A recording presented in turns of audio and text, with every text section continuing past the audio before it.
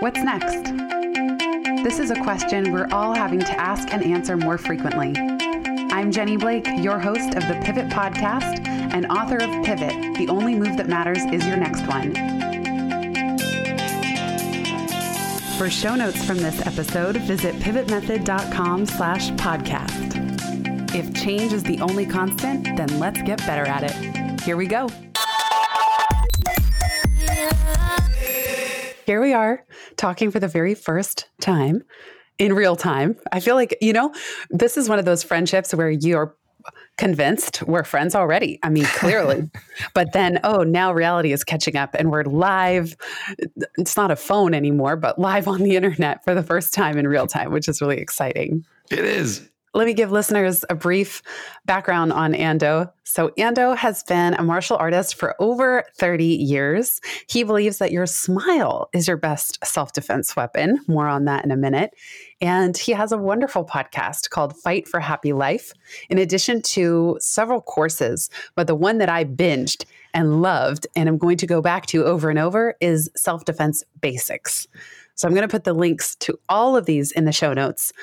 And with an official welcome, Ando, I knew I would mess that up. Sensei Ando Murzwa. I'll take it. Your voice makes everything sound beautiful. I love it. Can you fix your name pronunciation for me? Can you just say it? I never use it. It's Mirzwa, Murzwa, Miershva. I'll answer to anything, but just Ando is good enough. Hey, you, that's fine. I love it. I love Sensei Ando. It's nice. You're such a, again, positive, like power-packed, positive person. Wow, that's good alliteration. I love the alliteration. I'm a huge fan of alliteration. That was beautiful. And even your self-defense basics course is palatable. There's another P. That it's like you make it so fun, and it's not about this rigid self-defense. It's let's just start with your philosophy that your smile is your best self-defense weapon. Tell us what that means and what you even mean when you're talking about self-defense more broadly. Sure. Great. Thank you for that huge setup. I might go crazy here talking about this, so cut me off anytime you feel you need to.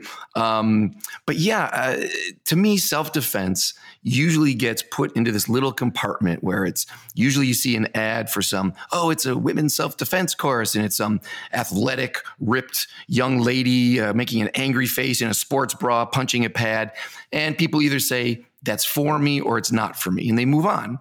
And I think it's unfortunate because it's really for everybody. Self-defense is for everyone. You don't have to have abs and you don't have to be angry. Self-defense is anything that you do to improve your health, your safety, or your happiness. So that is the big umbrella of what self-defense is. It's just another branch of self-reliance. And I know that anyone listening to your show, your tribe is clearly comprised of people interested in self-improvement and self-empowerment.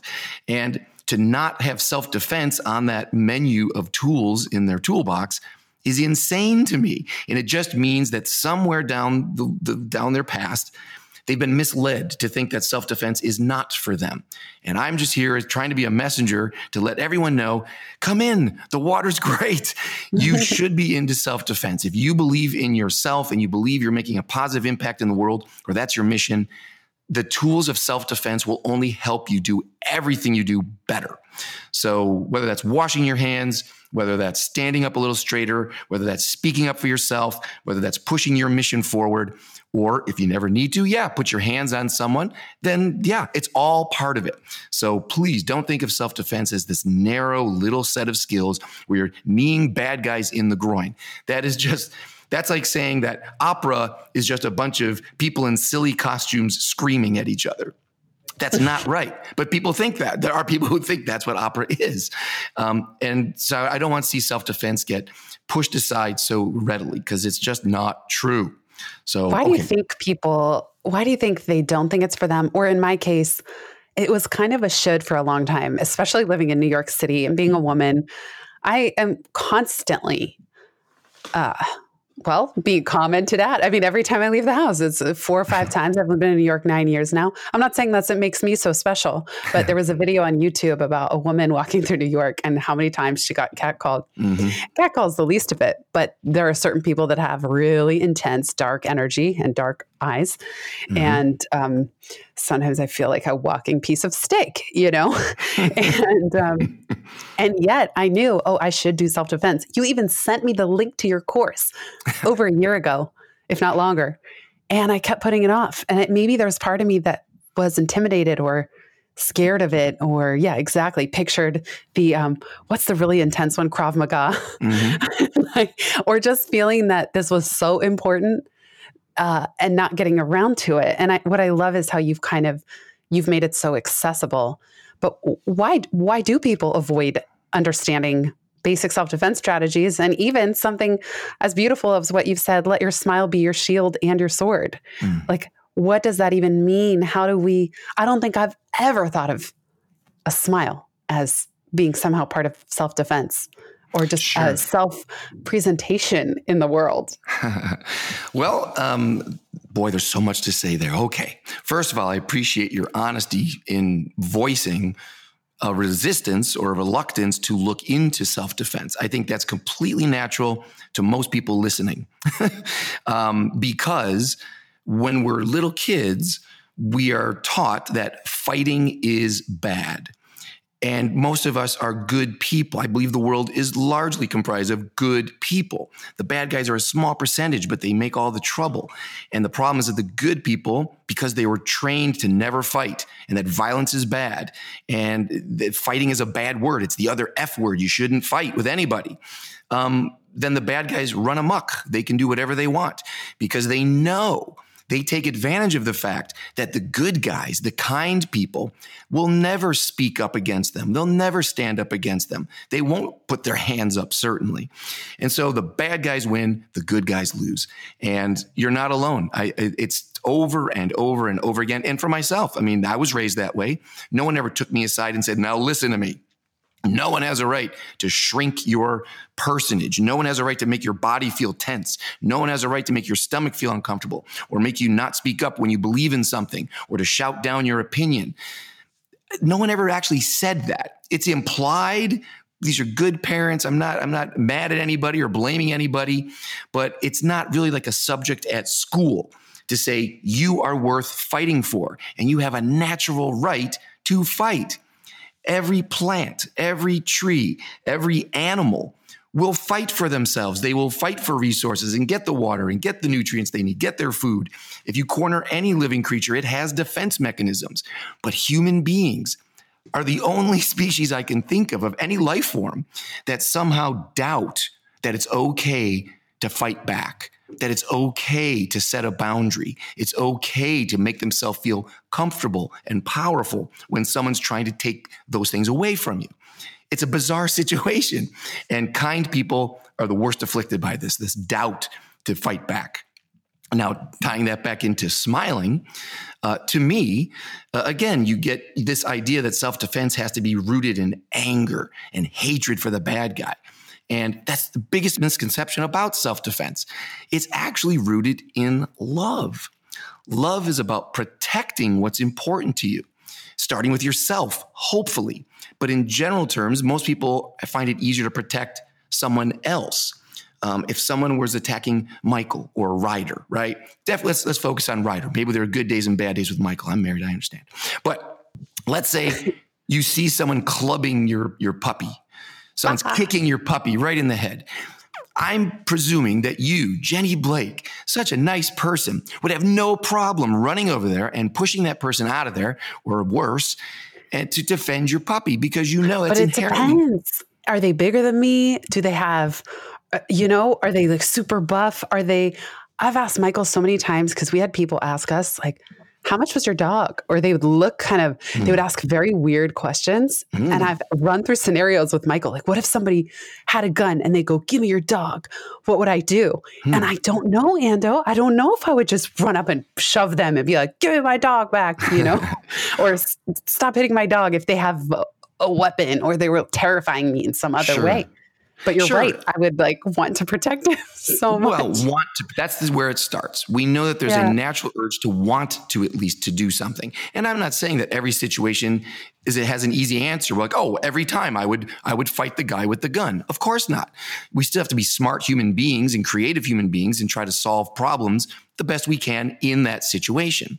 But starting with that first desire to know there is right and wrong. There is good and evil. And just to recognize it first, and then to start listening to that voice, and then figuring out, well, what tools do I have to support the good, to protect the good?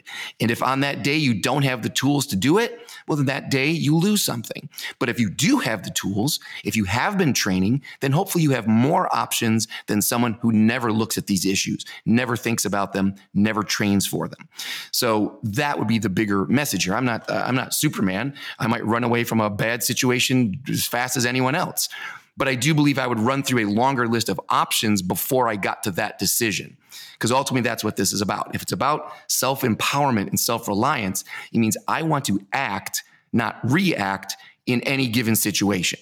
So hopefully through good training, you get to exercise all of the tools that you have as a human being. And that's going to extend from making peace, being friendly, trying to keep everybody calm, all the way over to the other extreme of, I will put my hands on your throat until you're dead. Now that sounds dark and people might pull back from that, but that's because we're all trained as nice, good-hearted, compassionate people to think about violence in those terms. But there are legitimate situations where you might have to kill someone. And I'm going to go right to that extreme word, kill, because that's the point. That's what self-defense training allows you to really explore. What would you fight for? What would you kill for? I don't believe that anyone would think there's no situation where someone needs to be killed. If you're on a plane that's being hijacked and being sent into a tower in New York City, but you're the guy standing right there next to the person with the box cutter, and you might be the only person who not only saves everyone in that tower, but everyone on the plane, just by standing up for a moment to grab someone and do something, I would like to think that every good person agrees, oh, okay, well, that's a very clear situation where it'll be justified to put your hands on someone and act violently. If that led to their death, well, then so be it. If I had enough control because I'm so good with my tools that I don't need to kill and I have that choice to also preserve a bad guy's life, well, now we're talking about mastery. This, to me, would be the ultimate goal of all of our training for anything, that you not only have a full range of tools in your toolbox from peace to death, but you now have so much control over those tools. You're so good with them that you can choose exactly what you want to do. I don't have to kill anyone. I hope I never have to. I have that option, but I also have enough control, I hope, to get me to every degree before that where I could let them go. I could still hold them. I could still constrain them. I could still walk away. I want every tool in my toolbox. So that's what I find. Rambling. No. It's great and so important. And that's what I find very inspiring and impressive with a lot of these martial arts, that they do train restraint and it seems specificity. I only had light exposure to jiu-jitsu. Michael started pre-pandemic. And then when the pandemic hit, I did a few sessions with him at home. Awesome. But that I can imagine that when you get to the level that you're at, you do know all these different holds and I don't know, all the lingo, the arm bars and the chokeholds and the, ways to restrain a person without just like madly flailing, in self-defense. And what struck me too, by the way, I should say, Ando's course is completely free. So when I'm mentioning it, I'm not, it's you all listening have access to it. But I thought it was so interesting where you were saying, prevention and avoidance is the first most important part of self-defense. And at another point in the course, you said, sometimes the very best option, oftentimes, is run away. That we think of self-defense as immediately in combat, who's going to get whoever in a chokehold first. And that's actually not it. There's so much that happens prior to contact. One of them is a smile. You said one of them is holding yourself with confidence, and that I actually want to ask you about this. You're not the only person I've heard. Sometimes predators, people who really do have nefarious aims, prey on fear. And Gavin de Becker has talked about this too, but that let's say if you see a woman walking to her car and she has her keys spread between her knuckles, he said that can convey fear. It actually can convey, and that fear may be somehow deterring from her own ability, her own prevention in terms of self-defense. And I thought that was very interesting. I wonder if you could speak to that a little bit, the difference between confidence and why does confidence contribute to self-defense, or at least displaying confidence, even if, and this is important, what if your alarm bells start going off, your intuition or your stress? What if you are afraid on the inside? How do you still convey confidence in a way that might be a deterrent before something can happen? Sure. Well, a bad guy is a human being just like we are, right? Sometimes it's easy to say, oh, they're evil, they're monsters, but no, they're people. So just reverse engineering, like, well, okay, if I was a bad guy, who would I target? Who would I look for? Who is the person who's going to make what I want, getting what I want, the easiest? That's what this whole game is about. Because a bad guy, in most cases, unless now they're just on some really crazy medication or their brain is so chemically imbalanced that they're not even thinking somehow coherently, you're going to look for the easy mark. Sharks do. Lions do. They don't go after the biggest animal and the fiercest animal and the strongest animal in the pack. They target the weak and the small and the slow and the weak. Did I say weak? They definitely target the ones that will give them the least amount of trouble to get what they want. So if you're looking at a group of people and you put yourself in that mindset, like, okay, what if I was a predator right now? What if I was just looking for a purse to grab? Whose purse would I grab? And now you'll see very quickly, like, well, that person's not even paying attention. They just walked away from their shopping cart. I could grab that one without even anyone seeing me. Well, I could grab that person's purse and she doesn't look very strong. I'm about 50 pounds heavier than her. So I'll bet I could get that away pretty quickly in a tug of war. And then you work your way up the chain. Like, well, that person's got the strap over her shoulder, so I can't just grab it. But she looks pretty strong too. So if I did grab it, even if I could take her off balance, it looks like she might land on me or she could hit me. That looks a little too dangerous. So I'm going to put her on the bottom of my list. So that's just for a quick mugging. But now escalate that up into more serious situations, like if you're looking for a sexual assault or just you're just angry and you just want to beat up on somebody, whatever it is, or you're looking, to be more sensitive about it, domestic violence. I mean, who are you going to target in a relationship but someone who's going to allow you to be pushed around? Domestic violence doesn't usually start on a first date where you get punched in the head. It starts with these little things, which is where the intuition starts becoming very important. We have to learn that self-defense, again, is a huge umbrella. It's not just, oh, someone's grabbing my throat, now I'm in danger.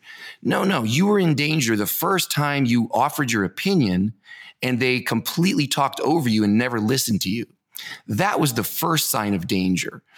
And those kinds of things we're all very good at. We're all, I think, we are very good at feeling comfort and discomfort. And when anything makes that little flag go off on a small scale, in fact, that to me is what it's all about, because most of us will never actually be in a fight for our life, that we're never going to end up with someone in an arm bar on the ground or a choke. That's really a very, very low percentage situation. But every day, you're in a phone call or a Zoom chat, or somebody is saying something that makes you feel different inside. Some people make you feel happier and stronger and better. And some people make you feel worse, make you feel like you're losing power, that you're not important, that your opinion doesn't matter.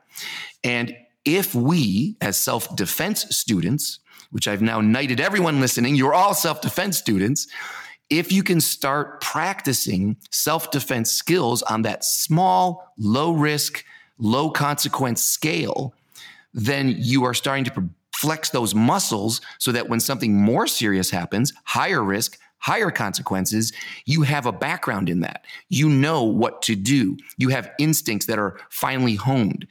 That's what this is about. It shouldn't be, self-defense means I'm hitting pads and I'm yelling and screaming. No. Self-defense means the next time you get the wrong order at a restaurant, you go to get your takeout nowadays, and they put the wrong food in the bag, you have a choice. You can either say, oh, yeah, well, I like this too. It's not a big deal. I'll take this home. If that's what you always do, then that is your challenge for the day to say, you know what? I am going to take this back. I am going to request again that they make the right order. That for some people could be the biggest emotional challenge ever, to call someone out and say, hey, something's wrong here. I would like this fixed. If that to you is a big success, then you should do that. And now you are starting to flex that muscle that's going to turn into someday, hey, someone just put their hand on you and you don't like it, but you know what to do because you've been practicing that all this time with how you speak and how you let people speak to you and how you make people feel and how you let people, this is the thing. Training in self-defense is a two-way street. There's how you train your own body and your own emotions, your own psychology, and it's how you train other people to treat you. Everyone in your life is a sparring partner, is a self-defense partner. Your closest relationship is your best sparring partner. My wife is my best sparring partner. She has no interest in martial arts. She does not take martial arts.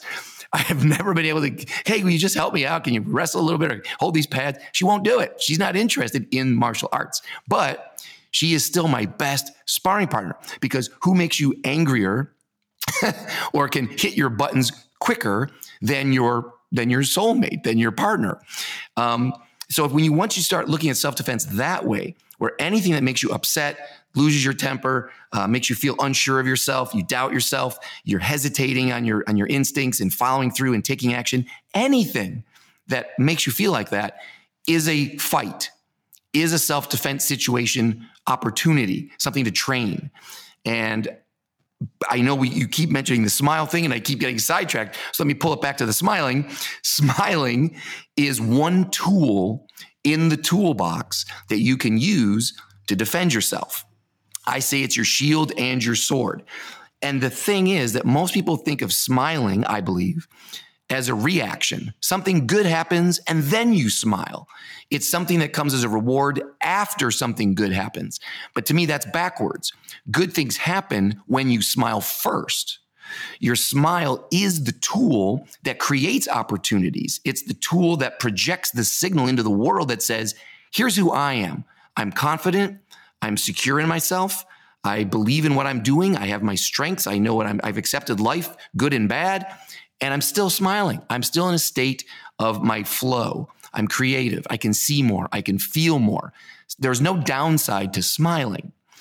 But if you walk around neutral or like a zombie, or you think you have to furrow your brow and look tough and snarl all the time to be tough and project strength, well, you're actually closing opportunities.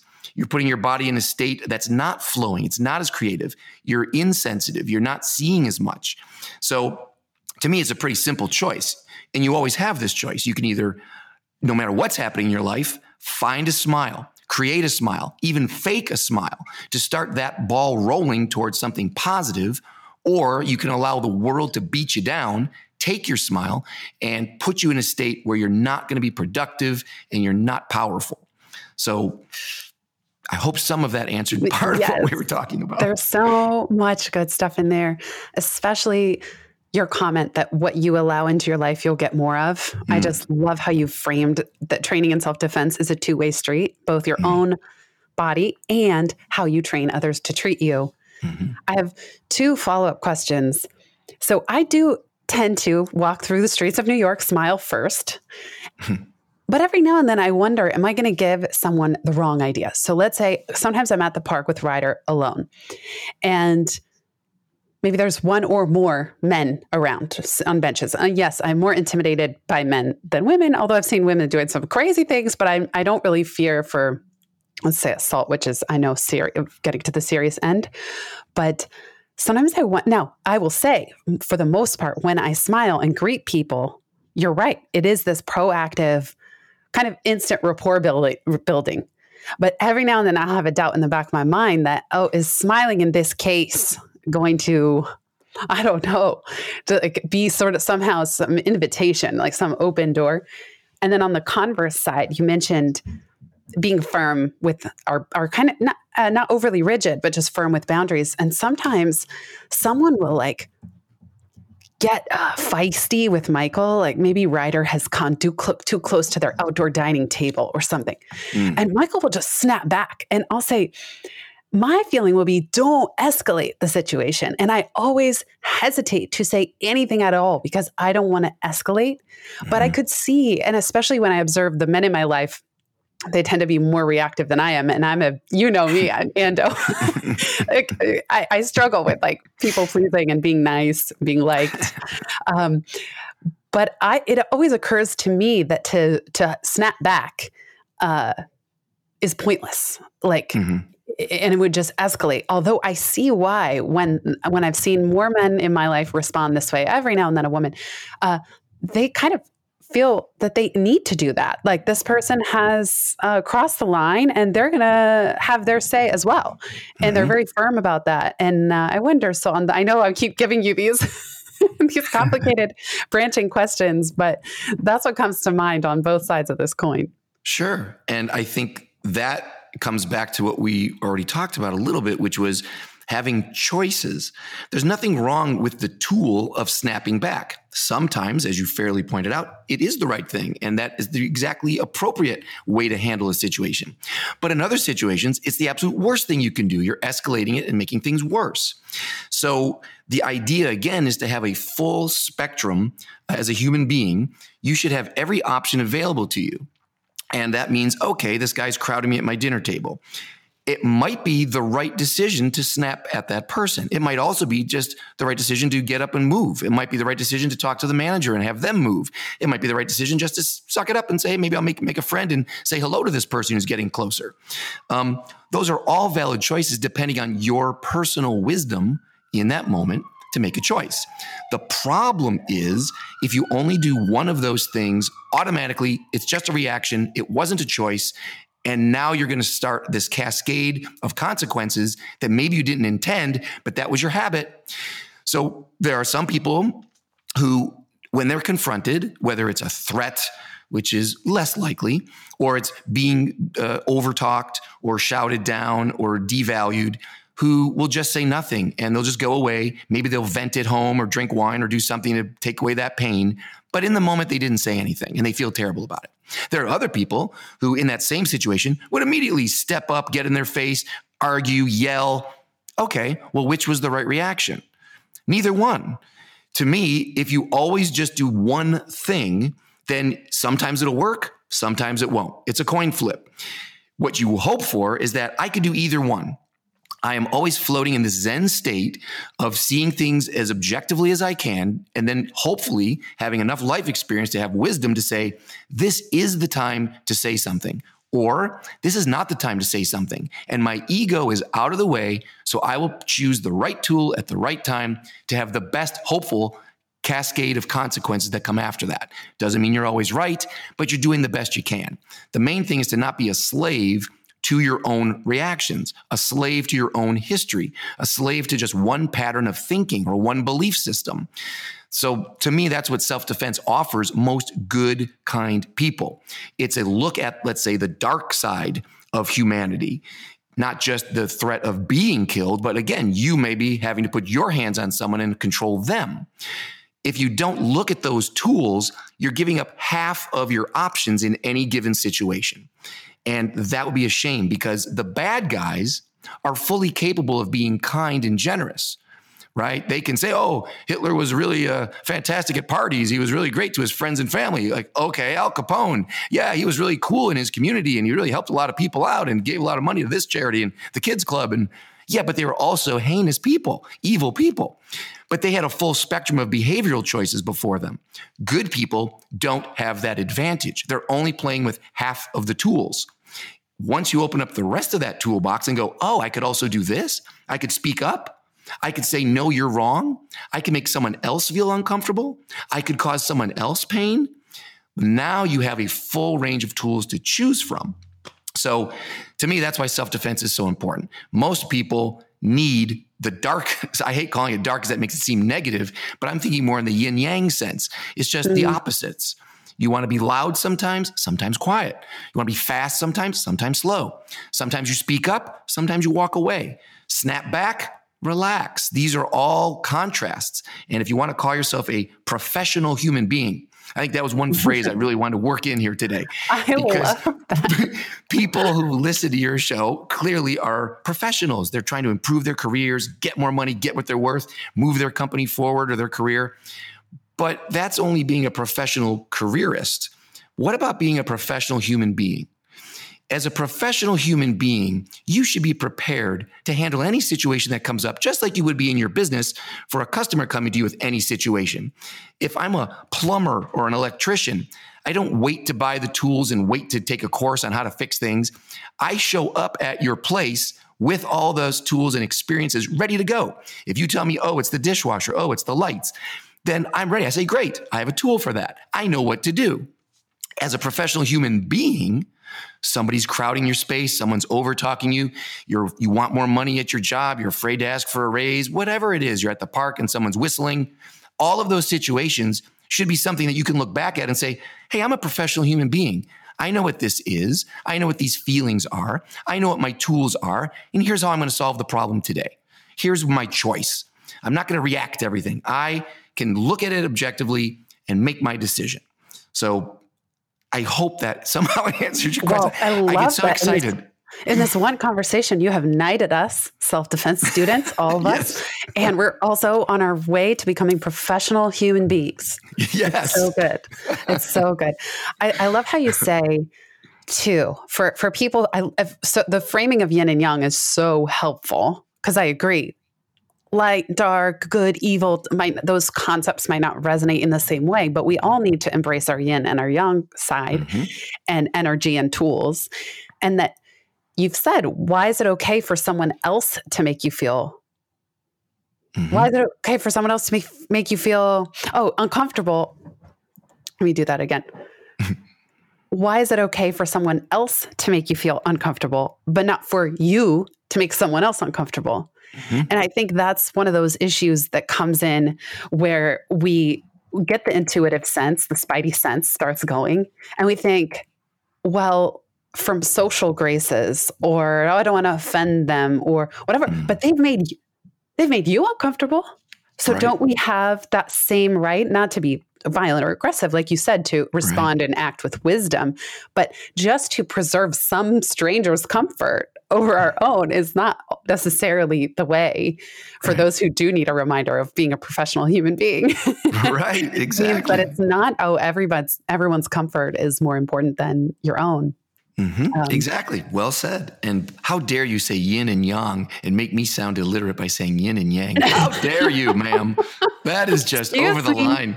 I don't know. Maybe I'm saying it wrong. No. I'm not Chinese. I don't have. No. You're the martial artist. You're the martial artist. Right. But I'm not a Chinese martial artist. I'm just a martial artist. I'm a human being. Right. I own me. I am not from China.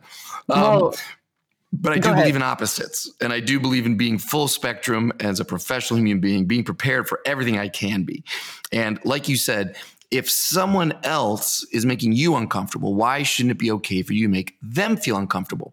And more importantly, bad guys, real bad guys, whether that's a manager taking advantage of your time, say, oh, can you work on the weekends? And or someone not paying you enough, or it's a physical threat, right? No matter who that person is, they're doing it on purpose. They know what they're doing. That is a tool in their toolbox. If someone raises their voice at you and tries to intimidate you, that's not an accident. That's a strategy. If someone slaps you to get your attention in a physical assault, that's not just whoops. That's on purpose because they know how that's going to make you feel. So for good guys to not understand that that's a choice. That's why it's so foreign to us as good people to say, wait a minute, you're purposely making me feel bad? You're purposely making me doubt myself? You're purposely causing me pain? Because that's not even in our toolbox. We don't even recognize that that's what they're doing, which is why we're vulnerable. That's why good people are vulnerable because they think, well, he couldn't possibly be doing this on purpose. He's really underpaying me. He's really not giving me credit for this. He's really not going to advance me and give me a promotion. He's going to keep taking all my credit. That's what they're doing on purpose. That's what manipulators do. That's what bad guys do. And until you acknowledge that and accept it, you can't recognize it. And unless you don't recognize it, you're not going to do anything about it. So Yeah, I just want to make sure that's clear. Yeah. They are doing that on purpose. And just, it's so true that's where, there's this known dynamic of the empath and the narcissist. And you could probably pair an empath with a manipulator, a sociopath. I mean, I've certainly had my fair share of crazy relationships where I kept giving this person the benefit of the doubt over and over, trying to understand their behavior through not just my own orientation to the world, but also I'm kind of an idealist. Like, I want to see the best in everybody. That's kind of why I do the work that I do. And I'm an optimist. So I want to see the best for situations. Oh my gosh, but there were so many times where it just blinded me to the fact that this other person's compass does not work like mine, and it can be so hard. And then I think another thing that this goes more into psychological self-defense. Sometimes there's no rationalizing with a crazy person, for lack of a better term. And I'm not trying to insult anyone with legitimate mental health concerns, but somebody who is truly manipulative, or even if they don't realize that they are this way, they're gaslighting you, whatever it is, you cannot you can't agree, you can't rationalize with them. The conversation will not unfold in a rational way. And I will share this story. I don't know if I've ever shared it on the podcast, but before catfishing was a term, I got catfished by someone who I never ended up even learning if this was a man or a woman. And they never called me on the phone, but I was involved in this intricate emotional relationship. And again, prior to this even being on the table of conversation in America and social media. And because, I was early to blogging, so yay, early to catfishing. And when I ended it and I said, if you will not pick up the phone, we're done. And by the way, every alarm bell ringing and that saying, but all the yellow flags turn red in hindsight. I get it. I learned so much. But if you can believe it, and I'm sure you can, when I said, if you don't pick up the phone and call, we're done, I got the most angry messages, paragraph long essays, why I'm such a horrible person, why I'm just wrong, this person. And then the next email would be, you're not giving me any closure, just ranting. And I had to realize there's literally no response under the sun that I can give to this. I'm not dealing with a rational person, but I only learned that the hard way. And that wasn't even the last relationship where I had to learn that flavor of lesson. Sure. So I just offered that my whole rant and story to say, yes, sticking up for boundaries is important. And sometimes I think it's also just as important to drop the ball and walk away. You're not going to get closure, because if you're dealing with someone truly manipulative or psychologically not a sparring partner, you can't do it. It just can't be done. Right. I thank you for sharing that. It's such a great example. And I'm sure everyone understands and has had similar situations. And I believe Gavin de Becker also addresses that in The Gift of Fear. If we haven't already plugged that book, it's definitely a classic. It should be read by everyone. I agree. Just read it this year. It's so good. And Ando, where's your book? Excuse me. Hey, you know what? Writing is my first love, and I got caught up in this video stuff, and I am putting it together. I just want to make sure I know what I'm talking about. Okay. Thank you for the encouragement. I will do it, and I will mention you in the acknowledgments as you are kind enough to do for me. Thank you. I'll send you lots of templates. Oh, who else would I turn to but Jenny Blake? Consider me a cheerleader. Yes, I am hereby voting. Your book this will be such an important piece of body of work, and it's easy. You already have the course, but you are going to respond. You're going to say something else, and then about the irrational and no-win situation. And I was saying that I believe Gavin de Becker talks about that with stalkers and all that stuff, that at some point you have to stop the communication, because that's what they want. They just want the ongoing communication. It's the connection to another person. The fact is that some people like drama. They like the conflict. They kind of get excited seeing you get flustered and getting angry. That's just an excitement. And it's funny, this kind of relates in case there are people here who have hired people and fired people. I have. There are many situations, let's say as a manager, where you have an employee and they're a terrible employee. And you, as an idealist and a good person, you're constantly trying to help them with supportive pep talks and extra training hours. And you're putting all of your resources into this person, meanwhile neglecting all of the good people who deserve your time and energy. But this person's a black hole who keeps sucking up all your resources, and they just are miserable but will not quit. And this situation comes up constantly in all kinds of different contexts. But we have to recognize that once you identify, like, oh, I see, I've offered you help, I've given you a path to make this a productive, constructive situation, but you keep refusing it. But at the same time, you're not leaving. So now I see you're a person who gets excited by drama. You like being the black sheep. You like being the rogue. You like getting these reactions out of me. You like wasting my time. And now I get to fire you. That's the way I've always walked into firing. So if anybody here is a manager and you've got a troubled employee, but you just feel bad, you want to fire them, they got kids, they got this, whatever. Good people will always find excuses to keep doing what they think is the right thing. However, consider this approach. When you fire someone who's a bad employee, and you've proven it to yourself, so I'm just going to go with it. You already know they're a bad employee. Just call it what it is.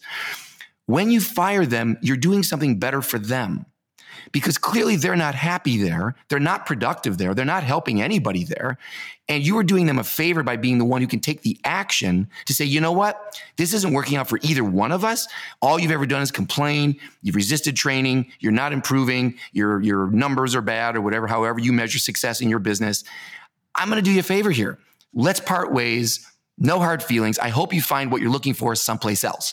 Of course, secretly, you know what they're looking for is drama, but you're letting them know this is not the place where you're going to get drama. That's not the culture we're creating in this company. That's not who I am. I don't want to do this dance. So you let them go. So to me, a firing is a happy occasion because I know my life will certainly be better. Now I can allot my resources to the people who deserve them and who will carry them farther. And I know that I'm going to give this person a chance to go find some other miserable place where they like that kind of drama and they can all just feed on their dark energies together. I don't have to do it though. So don't look at firing a bad employee as a bad thing. It's a gift. You are taking action where they would not, where they could not. Let them go and smile. Always coming back to the smile. Yes. Yes. Well, I don't know if I think that's so important what you just said. And yes, you're doing both of you a favor, even if the other person, whether it's an employee or a romantic partner or a friend, if they're completely toxic to you, they might, or they're in complete victim mode, they might never get it. They might never understand. You're just another person that has wronged them in their life, and you're a horrible person for it. That may never change. And I think some of us have to realize, oh, yes, I can believe we're both better off. They might not, and being okay with that, because you can't change somebody else's mind and you can't change how they're going to see you or see the situation. Absolutely right. No, you're very wise.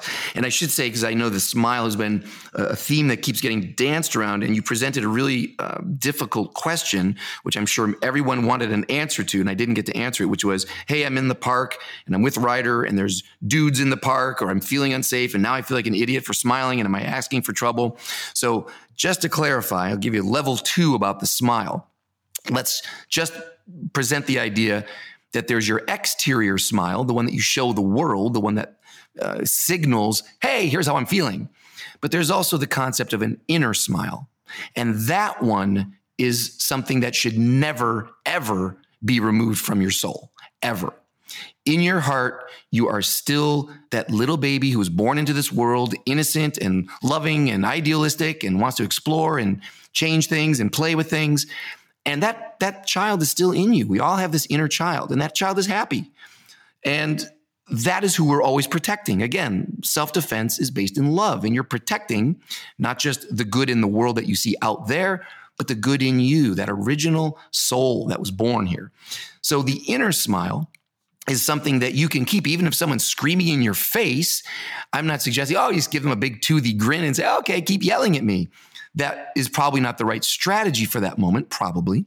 But inside, even if someone is screaming in your face, even if someone is hitting you, inside, I should still feel as relaxed and as in my power and as accessing all of my tools as ever. My optimal state should not be something that can be taken away from me with a few angry words or a dip in my finances or whatever's going on in the world. And certainly right now, there's all of this stress coming through and all of these conflicts and all of this change. But really, is it anything different than's been happening since the first day you were born? It's always about change. Your body's always been changing. Your hormones are always changing. You're starting a new school. You're starting a new job. You move to a new apartment. You start a new relationship. Your life is always in tumult. You should, as a professional human being, already have the tools to face that, to enter into that and say, okay, well, I'm going to make this choice here. My wisdom tells me to make that choice there. Doesn't mean I don't make mistakes and I don't keep learning, but I'm not going to feel knocked out. I'm not going to feel like I can't smile and I can't relax and I can't feel good about myself and about what I'm doing. So COVID is just a scaled up version of the same situations you've been dealing with your entire life. So I just want to make sure people understand that there is a difference between when you want to employ your exterior smile to various degrees, a little smile, a little smirk, a big smile, a big laugh, a big, hey, how you doing? All the way down to my face doesn't show you exactly how I'm feeling, although you'll probably never see me look disturbed and upset and I'm crying over in the corner. Usually my tools keep me out of that dark place, but that takes a lot of practice. But at all times, I should have that inner smile going on, no matter what's happening. My inner smile that tells me I'm okay. I've been here before. I know what to do. Take action. And live or die, at least I'm doing it on my terms, not yours. You're not getting reactions out of me. You're not making me react without thinking or giving up with who I am. I know who I am. I know what I can do. And here's my next action. Watch me go. That to me is the answer to the bigger question. But when do I smile? When do I don't smile? Those are just, momentary decisions. But inside, it should be a constant. That is what you're really training at all times. How strong is your inner smile? And what does it take for someone to get rid of it? That goes into that how to take a punch stuff. That's the other side of martial arts. Sure, you learn how to punch somebody, but you also learn how to take a punch. And right now in the world, it seems like a lot of people are taking some very big punches, economically and culturally and within relationships. And everything's changing right now. But again, it's just a scaled up version of what's always been happening. So how did you take punches when you were 5? How did you take disappointment? Oh, you didn't get the toy you wanted. Oh, you got punished. Not fair. He did it, not me, but I'm getting punished too. Hey, guess what? Life isn't always fair. You've known that since you could think. So this should not be different now. So reflect back on everyone, should reflect on the wisdom they've already gained from all of their life experience, no matter how old you are. If you're listening to this podcast, can understand these words, then you're smart enough to understand how far you've already come and what you've already worked through and what tools you already used successfully. I know in your book, Pivot, you talk about doubling down on your strengths. That's your pivot point. What am I doing well? What is working? And that's just a self-defense strategy too.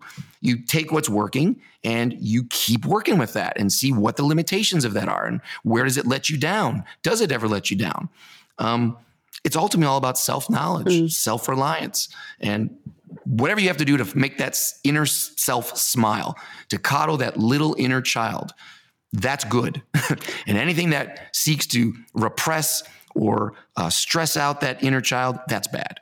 That's the black and white of it. Yeah. And I love what you're saying, that the inner smile, that optimal state should not be something that can be taken away from us.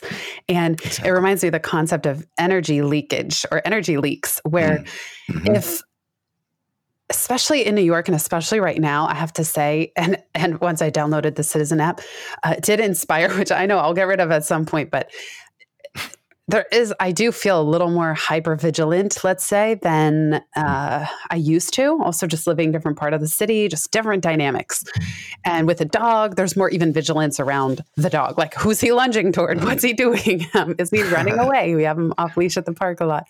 And this notion of, kind of what you're saying is a good reminder of those energy leaks. Like, don't let every person you pass steal your energy, drain your energy. Like, that's ours to protect. I did a podcast with Michael, my husband, on protect your flame. And so flame can be that inner smile, and finding a way to stay grounded in that, or just glowing. You said it even in the course. You're a powerful person like the sun, always shining, even when you can't see it and feel it. And that's part of becoming a professional human. And you mentioned the pandemic. It's like, don't you feel that we're all not only getting I've been saying black belts and pivoting to co-opt your lingo, but we're also becoming professional humans this year. I really feel like we are all going to come out this year with so much more wisdom and experience and resilience, just from the friggin' onslaught that is 2020. Absolutely. Yeah. If you're not coming out of this, whenever that end point is, and again, there really is no end point, because there'll be a new set of challenges right after this one. That's why our work is simpatico.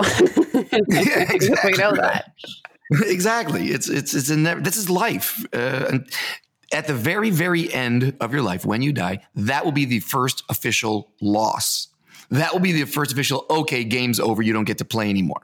Until that moment, there is no losing. There is no failing. It's just stumbling ahead one way or the other, sometimes stepping, sometimes stumbling, and learning and empowering yourself as you go to know, I saw what that did. I know what that does. Oh, now I can do this. Now I have that tool.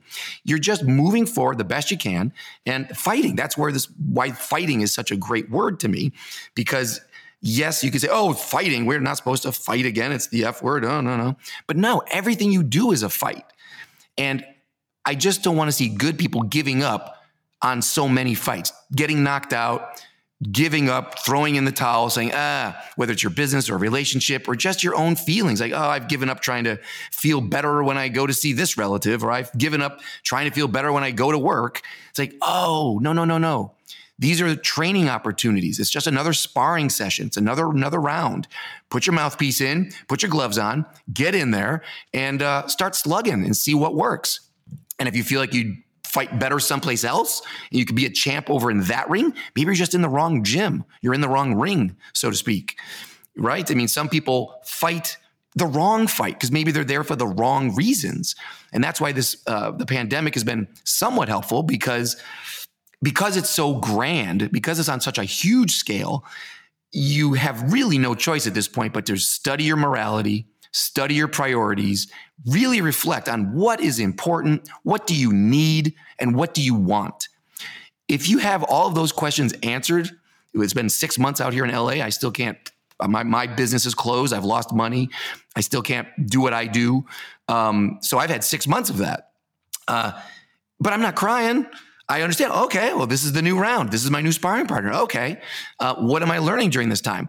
I've made such improvements in my own personal training that I get giddy about it, because I have my list right here in front of my notebooks, everything I'm working on, everything that's working out.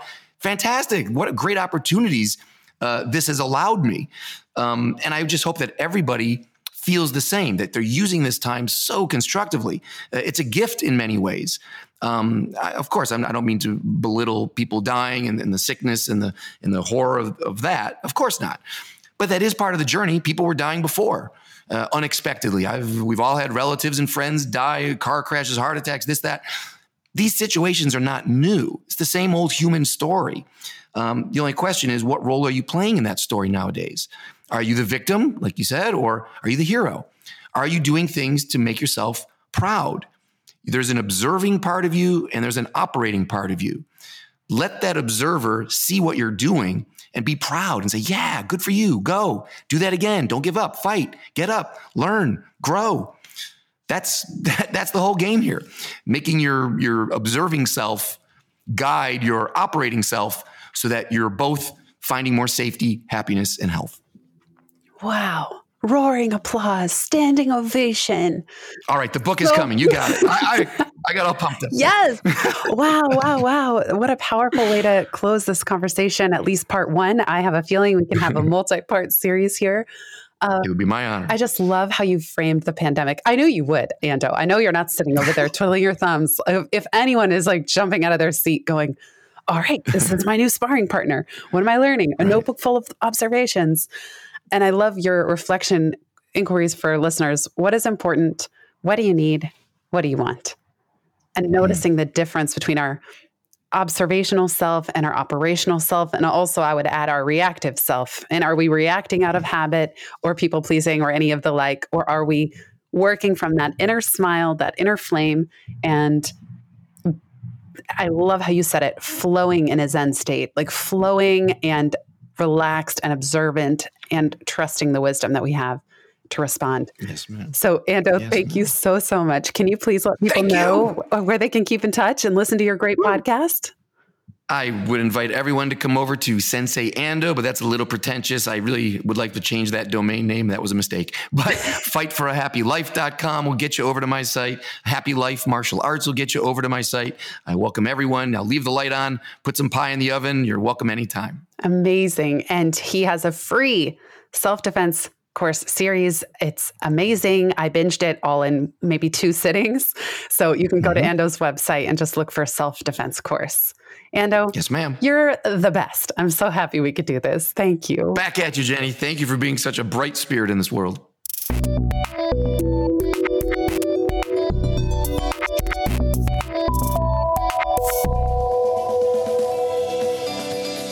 Thanks so much for listening to this episode of the Pivot Podcast. Make sure you don't miss an episode or my insider tips and templates by signing up for Pivot List, a curated twice-monthly newsletter where I share the inside scoop on what I'm reading, watching, listening to, and the latest tools I'm geeking out on. Sign up at pivotmethod.com/pivotlist. Get show notes from this episode at pivotmethod.com/podcast and connect with me on Twitter at Jenny_Blake. Remember, build first, then your courage will follow. Hasn't it always?